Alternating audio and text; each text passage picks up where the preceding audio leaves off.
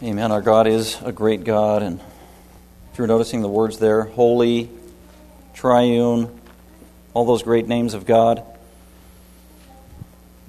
And we want to talk even further and more in depth about that as we study God's Word together. And I'd invite you, if you brought a Bible, open up to Ephesians chapter 1. And we've begun a study in the book of Ephesians. And we chose Ephesians, that epistle that Paul wrote, 6 chapters, 2,000 years ago, because it was the most basic New Testament book out of the 27 New Testament books on how to be a Christian and how to have church, or how to do church, or how to live as a church. It's Christianity 101 on an individual basis and also on a corporate basis. And so we began looking at Ephesians chapter 1 for the last couple of weeks. And if you've got your bulletin, there's a handout in there and you can follow along as we're looking at Ephesians chapter 1, picking up where we left off, verses 15 through 23. And I would add on there, Ephesians chapter 1, verses 15 through 23, part 1. So part 2 is coming. I don't know how many parts it is, but anyway, this is part 1. We'll see how far we get today in the study of God's Word. And notice I put there, the theme through these verses, as we're going to read them, is knowledge. And I put there, knowledge is power, and that's what Paul's getting at and trying to get us to understand as Christians. The more knowledge we have about the true God and Christ and our relationship with Christ, the more power will be accessible to us as Christians. So let me read. You follow along verses 15 through 23. In the first 14 verses, Paul has greeted these Christians who lived at Ephesus. He pastored that church. He planted that church. He was there among them for many years. And then he's writing a letter to encourage them, to remind them of who they are in Christ. He told them they were blessed immeasurably because of their relationship in Christ. As a matter of fact, they have been blessed with every spiritual blessing in the heavenlies as Christians already. That's huge. And the greatest spiritual blessing is salvation, which God planned in eternity past, accomplished in history, and will be culminated in the future. And that's what verses 4 through 14 were all about, the nature and the greatness of God's salvation on behalf of those that He loved and saved. So God is excited, Paul is excited about these great truths, and as a result now he's going to pray on behalf of the Ephesians. And that's what verses 15 through the rest of the chapters. This is one of two lengthy prayers in the book of Ephesians that Paul prays on behalf of his congregation, his saints. So listen to Paul's prayer, starting in verse 15. For this reason, that God's blessed us with every spiritual blessing, and because of the greatness of salvation. For this reason, I too, having heard of the faith in the Lord Jesus, which exists among you, and your love for all the saints, do not cease giving thanks for you, while making mention of you in my prayers, that the God of our Lord Jesus Christ, the Father of glory, may give to you a spirit of wisdom and of revelation in the knowledge of Him. Verse 18. I pray that the eyes of your heart may be enlightened, so that you may know what is the hope of His calling, what are the riches of the glory of His inheritance in the saints, and what is the surpassing greatness of His power toward us who believe.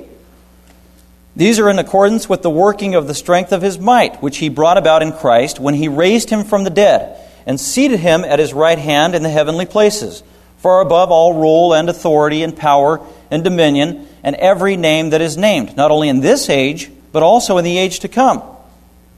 And He put all things in subjection under His feet and gave Him as head over all things to the church, which is His body, the fullness of Him who fills all in all. And then Paul concludes his prayer. So that is a prayer of thanksgiving that Paul gives, and he lets the Ephesians know, when I pray for you, this is how I pray to God for you. This is what I pray to God on your behalf. This was very instructive for me to study this week because I needed to be reminded, okay, what should a pastor be praying for on behalf of his church? How should a pastor regularly pray on behalf of the saints and the sheep that God has given him that he's responsible for caring for? God, what are the priorities of my prayer life? And so I'm just thankful that I was able to study that this week and see, well, here was Paul's example. He was a pastor, he was a shepherd, and here were the priorities of his prayer on behalf of the saints. It's a model prayer. So I thank God that I was able to be reminded and learn of the priorities of my prayer life as a pastor. What should I be praying for? Well, the theme throughout this prayer, if you'll know, go ahead and look at Ephesians chapter 1 there. If you've got a pen, you might want to take notes or jot some things down. But to understand verses 15 through 23, you got to understand there's just a few key words that unlock everything. First of all, in 15 through 23, there's a lot of verbs, but there's one key verb. And it's the main action of this whole passage. And it's in verse 16. Actually, there's two. Verse 16, giving thanks, that's a verb, it's an action. That's what Paul was doing on a regular basis, giving thanks through prayer. Second part of it is also in verse 16, making mention of you in my prayers. That was the main verb of the entire passage, 15 to 23. What is this whole passage about? It is about Paul giving thanks and Paul making mention of certain people in his prayers. That's what he was doing. So that drives the meaning of this whole text right here. What was Paul praying for? Well, there's one word that keeps cropping up at least 3 different times. Okay, Paul was praying, so this passage is about Paul's prayer. What was he praying for? Because everybody prays, for the most part. Every religion prays. And there's all kinds of models and ways to pray, and there's even different things we should pray for. Well, what was Paul praying for? Well, he was praying for knowledge. That word comes up 3 times. Look at verse 17. I'm praying, in verse 16, on a regular basis, so that, verse 17, that the God of our Lord Jesus Christ, the Father of glory, may give to you a spirit of wisdom and revelation in the knowledge of Him. Knowledge, key word right there. I'm praying for knowledge. Verse 18, I pray that the eyes of your heart may be enlightened so that you may know. It's the same word. Paul's praying for knowledge in verse 17. He's praying for knowledge in verse 18. And then also in verse 19, he continues with the request. And what is the surpassing greatness of His power? And the word knowledge should also go in there. I'm praying that you will have knowledge regarding the surpassing greatness of God's power. So the main thing all throughout this passage is God is praying for knowledge on behalf of Christians. He's praying for knowledge on behalf of the saints. That's what this prayer is all about. And there are 3 specific things He wanted them to know. And that's why I put there, knowledge is power. Paul knew that. That's true in our culture today. Knowledge is power, isn't it? No matter what your occupation, where you are in life, it doesn't matter. If you think about that truth, it is a truth that knowledge is power. We spend all kinds of money and save money for years and years and even sacrifice things to send our children to the best college where we think they're going to get the best knowledge from the most knowledgeable of people, right? Because we know knowledge is power. Knowledge leads to success. Knowledge leads to progress. That's true in the world. Sports teams, it doesn't matter. Professional sports teams especially, they hire who to be coached? They hire the most knowledgeable coach. The one that is most knowledgeable of the game and knowledgeable of how to utilize players and knowledgeable of how to utilize their staff. So there, again, is an example that knowledge is power in the world in which we live. Be it education, sports, those in the corporate world, right? Those who have the most knowledge about their specific occupation tend to rise to the highest level of authority and power. Knowledge is power. In the world of politics, that's not truer than anywhere in the world of politics, right? In politics, it's not who you are, it's who you know, right? It's who you know and what you know. Not so much the character of who you are. To rise to power, to rise to authority in politics. So, knowledge is power even there. On a more practical scale, you need knowledge to excel in the usage of your computer, don't you? Especially in this day and age. We live in a computer age. I am a computer imbecile. I am a computer, I don't know how to say it. I'm not but anyway, I don't know anything about computer. I can do email. I can write a Word document. I can turn it on and turn it off, and that's about it. So I lack knowledge, so I'm greatly hampered, and that is bad news, and that's why I need people around me to help me in the basics of computer usage. My kids know more about computers than I do. So even there, knowledge is power. To play a video game, knowledge is power, isn't it? To beat the video game. I mean, today, apparently, you can go on the internet and find out the secrets and the codes and the patterns to Mario Brothers and Star Wars and all these video games, and then learn that and do that and just do what the code tells you to do, and then you succeed on the video game. That was true 20 years ago when I played Pac-Man at my local Safeway. That was the only video game that existed on planet Earth, was Pac-Man. And the whole neighborhood used to compete for Tootsie Rolls. And this one guy always destroyed us and obliterated us, and didn't find out till years later that apparently he had knowledge of a secret pattern by which he could do Pac-Man and score way beyond everybody else because he had this secret knowledge he didn't tell anybody about that he got from somewhere to succeed. So knowledge is power. He was the king of Pac-Man. And I envied him greatly and never knew how he was able to accomplish it. But it came down to knowledge, having knowledge. Knowledge is power when it comes to chess, right? You got to know the rules of the game and all of this stuff. You got to be a smart, intelligent person and have knowledge to be equipped to succeed even at a game like chess or poker. You have to have knowledge of poker. At least you have to know how to cheat to win in poker, right? So that's knowledge. Again, knowledge is power. Paul knew this. This is a basic principle of life.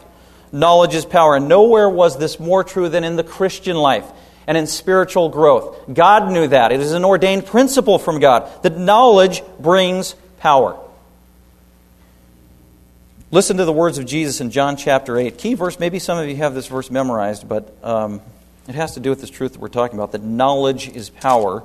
Jesus is out publicly teaching. Many times in the Gospel of John, John chapter 8, Jesus is publicly teaching, and he gets into these bantering dialogues with his enemies, the religious Jews of his day, which were the Pharisees and the Sadducees. They'd banter back and forth, and they were always antagonizing him, trying to cause him to stumble in public, and so he's going at it with them in John chapter 8, the whole thing. Back and forth. And in verse 31, Jesus says this to the Jews who pretended to be his disciples, some of which were his critics. And Jesus therefore was saying to those Jews who had believed in him, up to that point many believed in what he was saying, but many later on would abandon him personally. There was a superficial allegiance at this time to Jesus. And Jesus knew it was superficial, so he challenges them with the statement in John 8:31. He says, if you abide in my word, if you continue in my word, if you keep following me, if you persevere in your relationship with me, then you are truly disciples of mine. You will be real disciples, true disciples, faithful disciples, unlike false disciples. Like Judas was a false disciple, but it took 3.5 years to expose Judas as a false disciple. So you have to persevere, continue to be a true disciple. So if you abide in my word, then you are truly disciples of mine, and you shall know the truth, and the truth shall make you free. Know the truth, and the truth will set you free. Knowledge is power. Having true spiritual knowledge gives you true spiritual power. That's what Jesus is saying. Go back to Ephesians chapter 1. That's what Paul is trying to tell us in Ephesians chapter 1. The Apostle Paul is trying to unlock all kinds of unbelievable knowledge regarding what it means to be a Christian. And if we understand that and comprehend it and then apply it to our life, we will have great power and growth in our spiritual life as Christians. Many true, legitimate Christians go through long periods of their life stunted, producing very little growth, having very little victory in their life, sometimes for months, sometimes for years, many times just because they lack true knowledge of their relationship with Christ. That's true. So Paul wants us to know the fullness of our relationship with Christ so we can grow exponentially in our relationship with Christ. We need to know the truth. The truth will set us free. Even there are exhortations in Scripture from the Apostle Paul where he told Timothy, you need to know the truth. And that means you need to study. Timothy, study to show yourself approved so that you are the man of God. So knowing truth requires hard work. It requires diligence. It requires study on a regular, ongoing basis in our life. So we need to pursue truth and knowledge in order to bring about power in our life. But when we do know spiritual truth, as Jesus said, if we know truth, it's going to set us free. How? Well, knowing spiritual truth gives us freedom. Knowing spiritual truth can give us liberty. It can give us freedom from guilt. It can give us freedom from anxiety, can it? When you understand a spiritual truth in a new way and apply it to your life. Understanding spiritual truth in your life can give you a supernatural confidence in life. It can help your faith grow. It can help you give you emotional stability. It can help you overcome fear of the greatest things in life. Even fear of death itself can be attributed to growing in your knowledge about God. So these are the things that truth can give us. It can set us free. Working with children for the past 15 plus years, I've seen this great truth happen over and over again, that knowledge gives you power, and that knowledge imparts freedom, and knowledge imparts liberty from fears in life. As I've worked with children over the years, including my own children, there's a common fear that young children have, and that is a fear of death, which we all have. And one of the common things that I've seen with children who have a fear of death is many times children think that Satan or the devil is in charge of hell. And Satan is the boss of hell. And Satan even determines who goes to hell.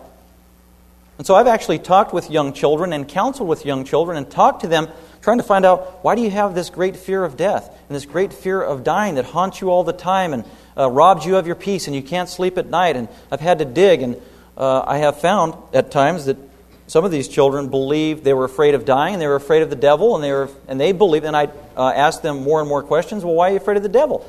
Well, he might make me go to hell. And I said, oh, so you think Satan can make you go to hell? Yeah. Then I have to tell them, no, that is not true. Satan is not in charge of hell. He is not the boss. He doesn't determine who goes to hell. God created hell according to the Bible.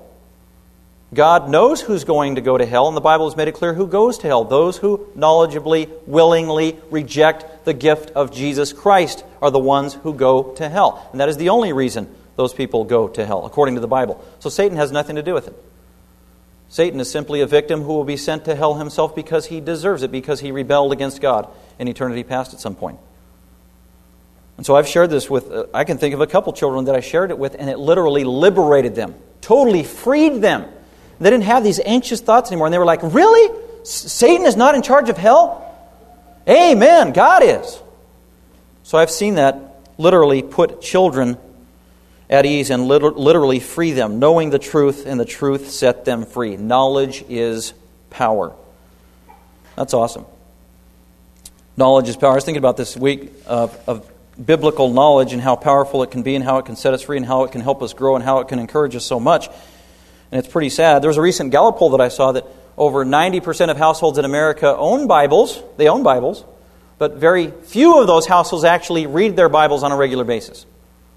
And what this poll showed, and many other polls, that here in America, we are horribly, terribly, biblically illiterate. And I was just reading the answers to these questions on the polls, that Americans who call themselves Christians and say they have Bibles and say they even believe in the Bible, and then they answer these questions, the answers were unbelievable. Most of them didn't know the difference between the Old Testament and the New Testament. Most of them could not identify the four Gospels, or what was that? Did you say the four Beatles? Is it John, Peter, Mark, Ringo? No, the Gospels? Great confusion on something very simple regarding the Bible. Another one that was kind of interesting, a large percentage of Americans that answered this poll said they believed that Joan of Arc was married to Noah. I guess they thought Noah's Ark was his last name, so married to Jonah, or Joan of Arc.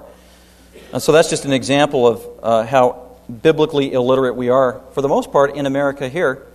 It's true that about 150 years ago, the average school-age child here in America would be able to tell you the Ten Commandments from memory and in order.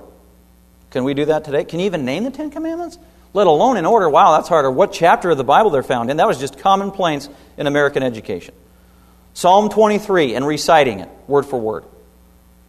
The Lord's Prayer in Matthew chapter 6. Having it memorized, not just having it memorized, but understanding the meaning of it, which is even more important. These were just basic. Understanding the 66 books of the Bible and the overflow of all of history according to the Bible. Just basic common knowledge that's almost absent and extinct in America today, let alone even in the Christian world.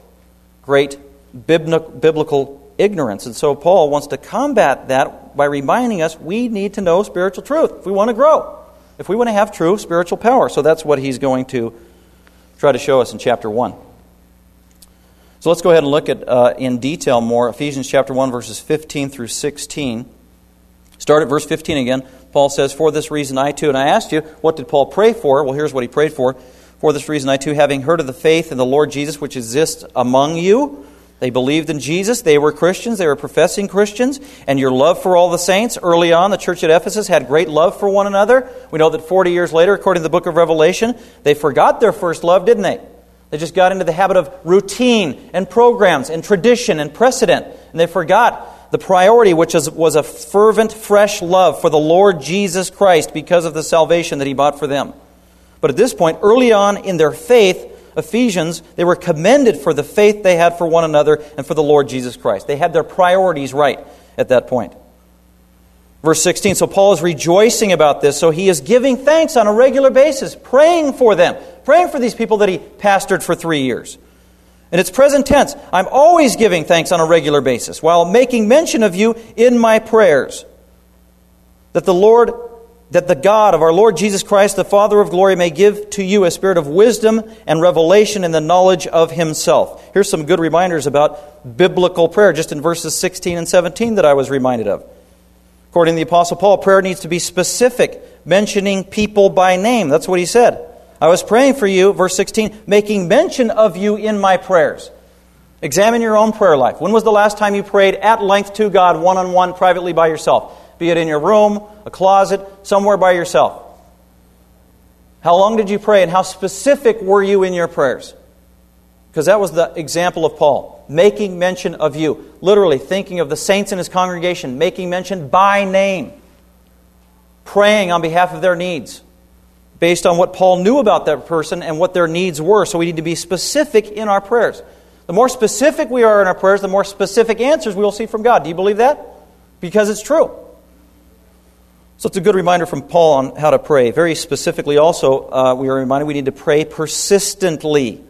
2 times he says, I do not cease giving thanks. I keep giving thanks in an ongoing, regular fashion. I keep on praying and keep on praying. Jesus gave illustrations in the Gospels about persistent prayer, being a bulldog in prayer. Keep knocking at the door till God answers. We need to be persistent in our prayers. Think of somebody you know right now that is not a Christian. Maybe it's a family member. Maybe it's a friend. Maybe it's a neighbor. Can you think of someone? I can. Have you prayed for their salvation? How long have you been praying for their salvation? Have you given up praying on their behalf? That's easy to do because it can be frustrating, can't it? 5 years goes by, 10 years goes by, 15 years goes by. God, are you hearing me? Is this ever going to happen? Oh, I give up. It's not doing any good. Paul said, no, you need to be persistent, faithful, keep praying, not ceasing. Keep praying. Persistence in prayer. That's what God wants us to do. That's what Paul tells us here. Being specific, being persistent in our prayer life. Notice this is beautiful at the beginning of verse 16. I do not cease giving thanks. Our prayers, regardless of what the content is about, our prayers always need to be salted with thanksgiving. We always need to, and who are we thanking on Thanksgiving Day, by the way? We are thanking God. No matter what is going on in our life, no matter what's going on in your life, we always have something to give thanks to God for, don't we? Always. No matter how bad it is. And so to be in the will of God, according to the book of Thessalonians, is to be giving thanks always to God forevermore and continually because God is worthy of our thanks. So this is how Paul prayed. He prayed specifically, persistently, with thanksgiving, no matter what was going on in his life. And one other important thing before we get to the main truths here of what he prayed for, that when Paul prayed, the emphasis was on people. The emphasis was on God, who is a person, and the emphasis was on people, the people that he prayed on their behalf. Not so much circumstances or things. That was Paul's emphasis and priority in prayer. I was praying for you by name, he said. That's biblical prayer. So we need to do the same. Always emphasizing people. It's all about people. And then the content of what Paul prayed for, we already mentioned it, is that he prayed for knowledge. He prayed for his specific people, the saints, that they would have knowledge. And look at the specific content of Paul's prayer on their behalf. Verse 17. And this is what I want to highlight and emphasize today. So if you want to get out your handout there, we're going to emphasize verse 17, which is point number 1 there. And I wrote there in Ephesians chapter 1, verses 15 through 23, Pastor Paul, because he was a pastor, prays that God would help Christians grow in their understanding of their spiritual resources in Christ. We need to grow in this way too. So point number 1, we need to grow in the knowledge of our Maker, is the first point on there. The knowledge of Him. So look at verse 17. I don't cease giving thanks. I'm always making mention of you in my prayers, and here's what I pray on your behalf. Verse 17. In order that the God of our Lord Jesus Christ, the Father of glory, may give to you a spirit. So that's what God is praying, and I would pray the same thing. As a matter of fact, I tried to pray this way this week for this church. Going through people who have attended here the last 4 weeks by name, by families and by name. Praying that God would give you something, and this is what I was praying. God, and Paul is praying that God would give them something. Verse 17, that the God of our Lord Jesus Christ, the Father of glory, may give to you what? Money? Riches? Happiness? I didn't pray that for you, I'm sorry. Success at your job? Sometimes I pray for that, but that wasn't the priority this week as I prayed for you. I tried to mimic Paul's prayer first. This was the priority. This needed to come first. that God would give you a spirit of wisdom and a spirit of revelation. Those two words are very specific and they go together, and you need to know what they mean. The spirit of wisdom is the Greek word Sophia. Oh, I've heard that before. Maybe you know somebody named Sophia. Or Sophie for short. Sophie means wisdom. It's a beautiful name, Sophia. That God would give you a spirit of wisdom, Sophia. There were people in Paul's day in the Greek world called sophists. They prided themselves on having great knowledge, even having secret knowledge. And they were sophists. They took that word from the Greek word Sophia. That's kind of arrogant. We are the wise ones. We are the smart ones. We are the intelligent ones. You are the knuckleheads. So it was rather a condescending term that they took to themselves. We are the sophists, the smart ones, the wise ones. So Paul prayed that they would have Sophia, that they would have wisdom. And it's a specific kind of wisdom. It is a spiritual wisdom. It just means spiritual insight. The ability to accurately assess and discern things on a spiritual plane. This is not human wisdom. This is wisdom that only comes from God. It is a supernatural gift that comes from God. And it only comes through the Scripture, and it only comes through the indwelling Holy Spirit. That is the only way we can have Sophia, we can have spiritual wisdom. To have true spiritual insight and discernment. It's a gift from God. If you're not a Christian, you can't have this kind of wisdom. You can't. We read last week, 2 Corinthians 4:4, that the God of this world, Satan, blinds the minds of unbelievers so that they cannot see the glorious gospel of the Lord Jesus Christ. What that means is if you are not a Christian, you are spiritually blinded by the devil so that you cannot understand and comprehend ultimate spiritual truth. If you are an unbeliever, you can't read your Bible and understand everything it has to offer, is what it's saying. Only a Christian can have Sophia, wisdom to understand spiritual truth, ultimately. The main reason that's true is because when you become a Christian, and we saw this in Ephesians chapter 1, verses 13 and 14, the moment you become a Christian, God gives you a gift. Not only does He give you salvation, He gives you the indwelling Holy Spirit of God, who comes to be and starts living inside of you as a Christian. So I ask you, when did you become a Christian? Can you remember the time or the general time? Oh, maybe it was when you were 7. Okay, well, if you became a Christian at age 7, then the Holy Spirit literally took up residence inside of you and hasn't left you since then. And according to the Gospel of John and other places, the Holy Spirit, once He comes to live inside of you, He is called the teacher. He teaches you spiritual truth on a supernatural level and allows you to understand Scripture for the first time in a way you never could have as an unbeliever. The Holy Spirit is your teacher and allows you to understand spiritual wisdom in a way you couldn't if you were an unbeliever. So that's how you come to know true wisdom. So back to verse 17 there. God is praying for these Christians that they would grow in their ability to understand spiritual wisdom or have spiritual insight into the realities of life from a biblical point of view with the help of the Spirit. I believe the word Spirit in verse 17 is a reference to the ministry of the indwelling Holy Spirit. By the way, the ability as a Christian to understand biblical truth in a supernatural way, that is called illumination, the doctrine of illumination. That's how we grow in our understanding. That's how we have the ability to understand biblical truth. The doctrine of illumination, that's when the Holy Spirit, our teacher, helps us understand spiritual truth. So Paul prays that they will have supernatural wisdom to discern spiritual truth. He prays a second thing for them in verse 17, that you'll have a spirit of wisdom and a spirit of revelation. A very key word not used many times in the New Testament.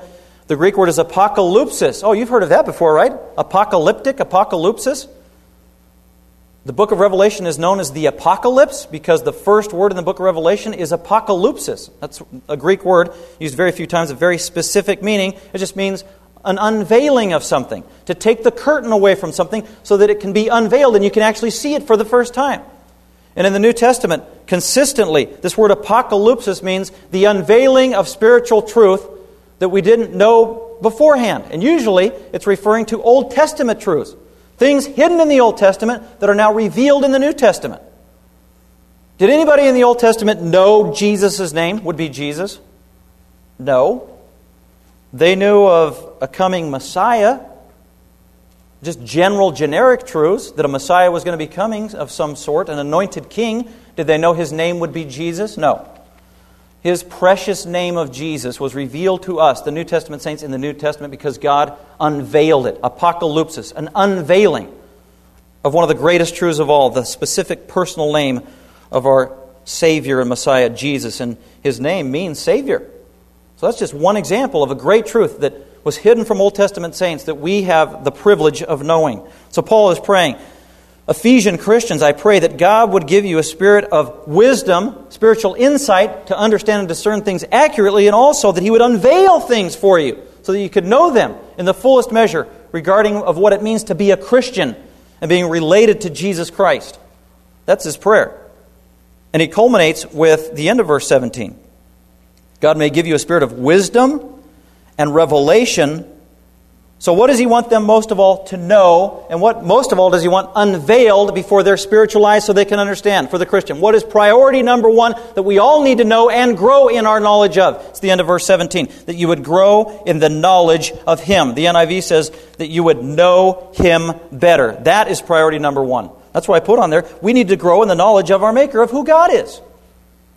Knowing God as a Christian is like being married. Did you know that? Actually, it's better than marriage because our spiritual spouse, God the Father, He's perfect. He never sins. We, on the other hand, we're sinful, aren't we? We do sin. But knowing God personally and Jesus Christ personally is like being married. It's a personal relationship. And when you get saved, you came to know God. You come to know Him personally through Jesus Christ. But your knowledge didn't end there on the day that you got saved, did it? When did you get saved? How many years ago? Well, you came to know Him in a personal way that day, but ever since then, you have been hopefully growing in your knowledge of Him. You want to know God more and more. That's how you grow spiritually as a Christian. That's what Paul wants. That's what he's praying on our behalf as Christians. That we will continue to grow in our progressive knowledge of who God is. That's priority number one. That's what it's all about. That is the basis of true Christian growth. Knowing God. Knowing God. That's what Jesus said. Look, I want you to look at this verse. Look at John chapter 17. John, while you're flipping to John 17, if I were to ask you to define, please, Christian, define for me eternal life in a sentence. What is eternal life? You don't need to say it out loud, but come up with the sentence in your mind. Eternal life is fill in the blank. Well, I've done that before in Sunday school classes. I've actually had people write that down in Bible classes. And I've collected those. And I've read those answers and embarrassed those people. I'm sorry. Some people got the answer right, though. What is eternal life? Well, eternal life, that's what it's all about, isn't it? Jesus defined eternal life better than anybody and more succinctly than anybody in John chapter 17. Let's look at Jesus' definition of eternal life. What is eternal life? That's what we all want, isn't it? It's the most precious commodity in the universe, isn't it?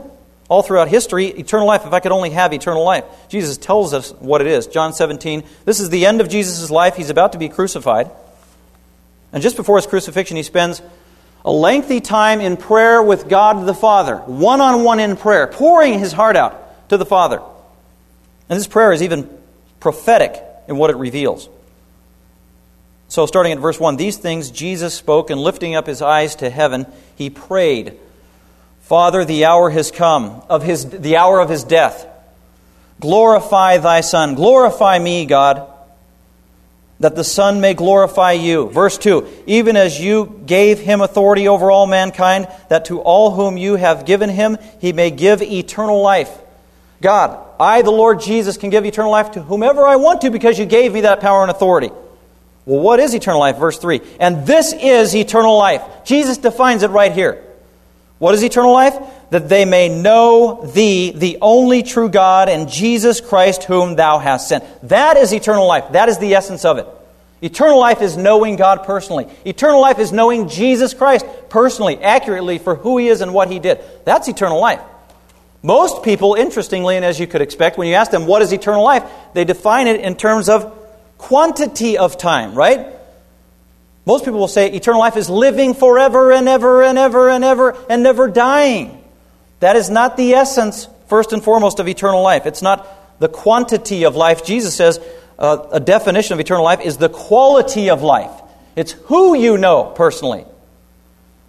And that is God the Father and the Lord Jesus Christ. That is priority number one. That is how you attain eternal life. That is how you get forgiveness of sin. It's by knowing God and knowing Him personally through the Lord Jesus Christ. That's what we need to know first and foremost, and that is the kind of knowledge we need to grow in. We need to grow in our knowledge of the one true God, and it is a lifelong pursuit. Nobody here ever arrives in this lifetime. The Apostle Paul said that. He was the greatest Christian that ever lived, and at the height of his apostleship, he said, I have not yet arrived. And Paul knew he wasn't going to arrive while he was in this life. It was ongoing and progressive. And he had to keep growing in his knowledge of God and asking God to reveal things to him, to unveil truths to him. And through the Holy Spirit, help him to understand and discern these truths to apply it to his life. That's how you grow in your knowledge of God. And that's what Paul wants for us. Knowing God is the greatest priority. And by the way, we have to know God for who He really is and who He actually is according to truth. It's not knowing God based on our own conditions, and it's not knowing God based on what we think God is like. Because everybody's got an opinion of God, don't they? For the most part, the whole world believes in God. Most Americans say they believe in God. The question is, well, what kind of a God do they believe in? Because everybody has an opinion of God. So if we want to grow in our knowledge of God, it has to be accurate knowledge about who God is. That's what Jesus said. Go back to the Gospel of John. Very important passage relative to this truth. That yes, we need to know God, and what we know about God needs to be in accordance with truth. Otherwise, it is not true knowledge. Here's Jesus talking towards the beginning, middle of His ministry, and He's talking to a woman who initially didn't know God. She thought she did. So Jesus kind of challenges her, confronts her, and He also unveils some truth for her to help her come to know God. And I think by the end of this conversation, it's very possible this woman came to know God, the Father personally, and Jesus Christ. But here's a key phrase in there of how that was possible according to Jesus. In John chapter 4, start at verse 21. She's a Samaritan woman. She was a sinner. She had been married, divorced 5 times. She was living with a man who wasn't currently her husband, yet she thought she was religious and she thought she knew the true God. And Jesus knew she didn't, but He was gracious, merciful, and loving towards her, and yet also He gave her truth so that she could come to know God. So He's evangelizing her. Listen to what He said in verse 21 of John 4. Jesus said to the woman, that was a term of respect, believe me, an hour is coming when neither in this mountain where she lived, nor in Jerusalem where the Jews worshipped, shall you worship the Father, the one true God. You worship that which you do not know. Lady, you're ignorant of some things. You need to know the fullness of truth. He wasn't insulting her, He's just being truthful to her. You worship that which you do not know. Boy, that's true of a lot of people around the world, isn't it? They worship that which they do not know. They worship that which isn't even God at all. They're worshiping a false god. They need to be set free from that. That's what Jesus did. You worship that which you do not know. We worship that which we do know. We worship according to truth. That's what Jesus is saying. You've got to worship according to truth. For salvation came from the Jews. Verse 23, but an hour is coming and now is when the true worshipers shall worship the Father. Here it is. True worshipers shall worship God the Father in spirit, that's through the means of the Holy Spirit, and truth. The only way we can worship God is in accordance with truth. If it's not according to truth, then it's not true worship. So that truth needs to be accurate of who God is. When we worship God, we need to know Him for who He actually is. And like I said, there's a lot of false notions about who God is out there, and that will inhibit and even impede and even stop true worship of God. Like I said, most people in the world, they believe in a God. And there's a lot of wrong views of God. And even some of these wrong views have trickled down, unfortunately, into the church. And even today, in the evangelical church, false truths and notions about God have trickled down. Some of these are rampant false truths about God that really don't have any place in biblical Christianity. Here's some. Here's a whole bunch of, you don't need to write them down, but just listen. Here's some common false truths about God. He's only love. God is only love. Love, love, love. Yeah, God is love, but that's not all God is. He's more than love, right? So that would be an imbalanced view of God. God doesn't know everything. That's actually gaining ground in the Christian world. It's called open theism, that God knows everything that happened, everything that's going on, but He doesn't know the future. And surprisingly, a lot of evangelical Christians are adopting that view, that God doesn't know the future. It's unbelievable. Another false view about God. He did not punish Jesus on the cross. This is growing in what is called the emergent church movement by some of the key writers who have gone on record to say that that is not true. This historic idea that God the Father punished Jesus on the cross is wrong and cosmic child abuse. That's what they call it. Whereas we would say, no, that is exactly what happened. God the Father punished Jesus for our sin. And that's how and why I'm set free. That is a wrong view of God to say that. Many people believe God the Father has a body. No, He doesn't have a body. God is a spirit. The spirit doesn't have flesh and bones, as the Bible says. A lot of people think that God is lonely. God the Father is lonely. As a matter of fact, God the Father was sitting around for all eternity, and that's why He created us, all these wonderful people, so He wouldn't be lonely anymore. Do you know the Bible says God is not lonely? He's totally self-sufficient, has need of nothing. He's not lonely. Some people believe God needs our help. God doesn't need our help. We need His help. Some people believe God helps those who help themselves. In the Gallup poll that I read, 75% of the people interviewed, Americans who call themselves Christians and believe in the Bible, said, yes, that's true, that's a verse in the Bible. God helps those who help themselves. Unbelievable. That is not a truth in the Bible. That is the very antithesis of biblical Christianity. God helps those who can't help themselves. God makes a priority of helping those who know they can't help themselves and cry out, God help me, I am helpless. Those are the Beatitudes. Some people think that God is mean and indifferent. Did you ever see Pollyanna, the Disney movie? Well, anyway, if you have, check it out next time. And it's got a preacher in it, and he's just a mean old preacher. And every Sunday, all he does is preach about the death and damnation and the hell and the wrath of God. And it's nothing but a constant, ongoing, negative message that God is always mad and mean at everybody. That is also an unbalanced view, isn't it? Because that's not a true, full picture of who God is. That's a distorted view of who God is. Some people say, well, God's not fair. He is unfair. That's not true. Some people say, well, God's impersonal. God's just a force. He really doesn't care about what's going on in our lives. Some people say that God's not the creator. He didn't create all things. He didn't create everything like Genesis 1 and 2 says He created all things. So they're denying the fact that He created all things and the way He created it. More and more people are denying that. People are saying that God can be known apart from Scripture. Ooh, that's a tricky one. Listen careful to that. People are wrongly saying that God can be known apart from Scripture. And I would say that God cannot be known apart from Scripture. And I'm saying God can't be known in a personal way apart from Scripture. We wouldn't even know Jesus' name if it wasn't for Scripture. We wouldn't know that He died on the cross if it weren't for Scripture. You can't just go look at a whole bunch of pine trees and come up with the gospel. Oh, yeah, He died on the cross, rose again the third day, and you're not going to find that in nature. Nature will give you a general revelation about God simply to convict your conscience that you were created by a being that's greater than you. That's it. So nature offers information called general revelation that gives you enough to condemn your soul.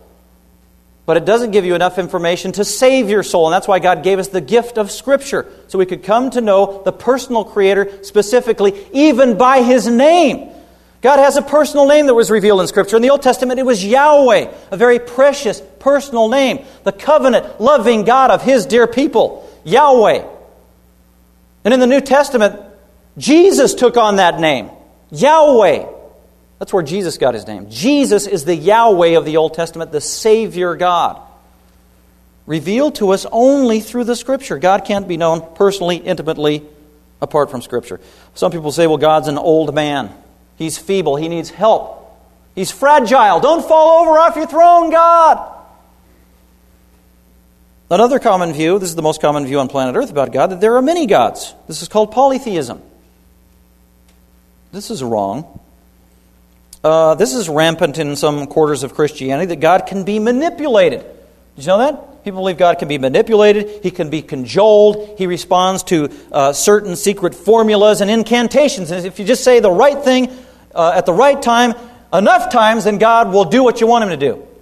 Whether it's give you things, riches, health, wealth, prosperity, and so on and so forth. That is a wrong view of the biblical God. So we need to know the right thing about God. That's why Paul said in Ephesians chapter 1, verse 16, or verse 17, that it is the Holy Spirit that has to give you this wisdom. It has to come from the Holy Spirit. He has to be the author of what is true about God. And it has to be unveiled, because it is supernatural revelation that you can't find on your own. You can't find it through human wisdom. You can't find it through intuition. You can't find it going out in nature. It needs to be unveiled by God Himself and dispensed by Him accordingly and supernaturally. That's that word, apocalypsis, unveiled. And the main things that God wants us to learn about through discernment and the unveiling of truth at the end of verse 17 is knowledge of Him. How well do you know God? That will define what kind of a Christian you are. How well do you know God? How mature are you in your faith? It comes down to how well do you know God, the God of the Bible, and Jesus. That's what it's all about. It's a lifelong pursuit. We need to know the truth about God in order to continue to grow. That's what Paul said. That's priority number one. Well, I just listed some things that are true about God, lest you go away confused by the things that I said that weren't true about God. Because maybe I read one of these things and I said categorically, this is not true about God, and maybe you thought, ooh, I believe that. Ooh, yikes. Where did I learn that? Or why do you say that isn't true? Well, here's some things that are true. And actually, these are distinctives of the Christian God. Things that are true about God. Things Paul says we need to know about God. Things we need to know about Him. God is eternal. Did you know that according to the Bible, Christianity is one of the only religions that says their God is eternal? He is an uncreated being. God was never created. He's always existed. Well, how is that possible? I can't understand that. Neither can I. It blows my mind. It's beyond comprehension. It is a mystery. I don't understand that. But God is eternal. He is uncreated. He has always existed. That's amazing. God is totally self-sufficient according to the Bible. He has need of nothing, says Acts 17. Totally self-sufficient. Did you know that God was totally self-sufficient before He created the world, before He created humanity, before He created the angels, before He created anything? God, the Trinity, was totally self-sufficient in need of nothing? Then the natural question is, well, why in the world did He create us and mess everything up?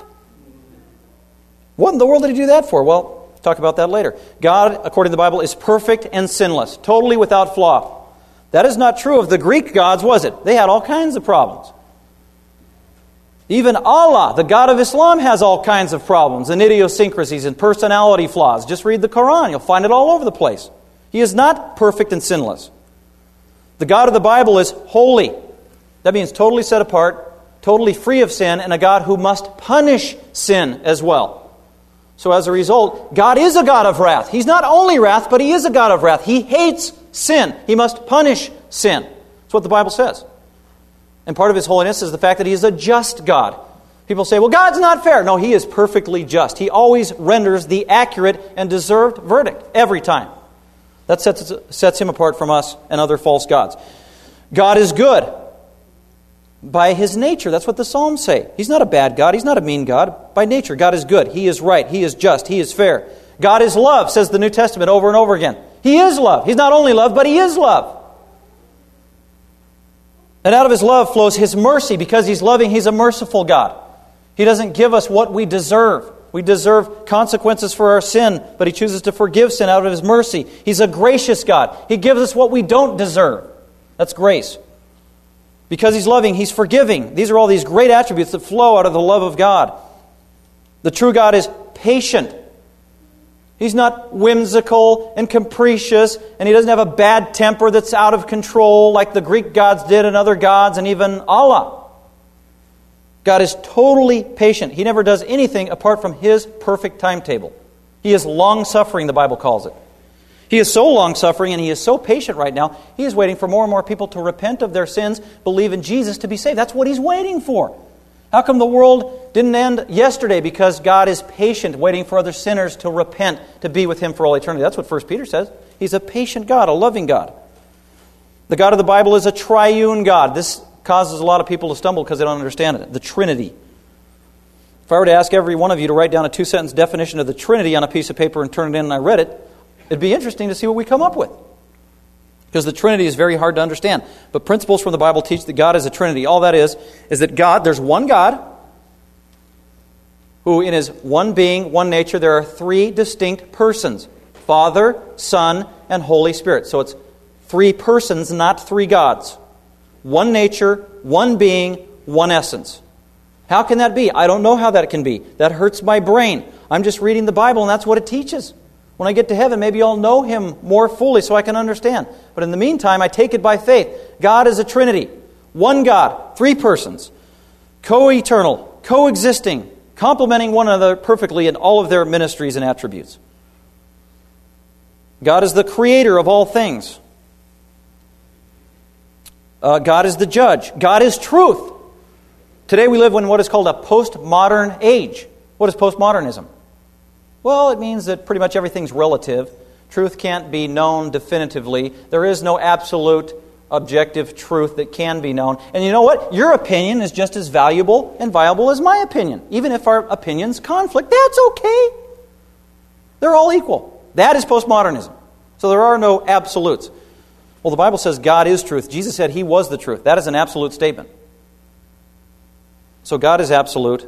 God is truth, and that's why we have absolute truth today, because God is the same. He hasn't changed. Speaking of the next characteristic that's true about God, is that God is immutable. It means He's unchanging. God is not progressing. He's not getting better and better. As even some Christians would try to tell us today, that God is growing and changing and getting better all the time and evolving and growing in His knowledge. That's not true. God doesn't change. Jesus Himself is God, and Hebrews says that Jesus is the same yesterday, today, and forever. So even Jesus as God is unchanging.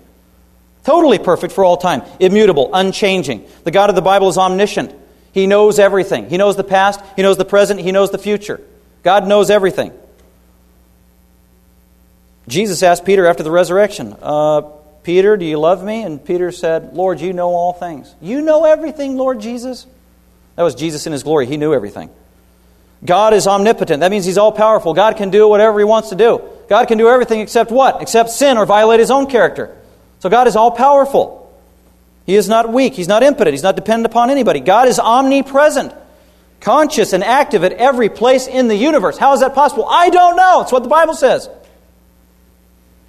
God is a spirit. We already talked about that. God is transcendent. That means He's separate from His creation. He's not a part of His creation. He's separate, wholly other. We don't worship the creation. We worship only the Creator.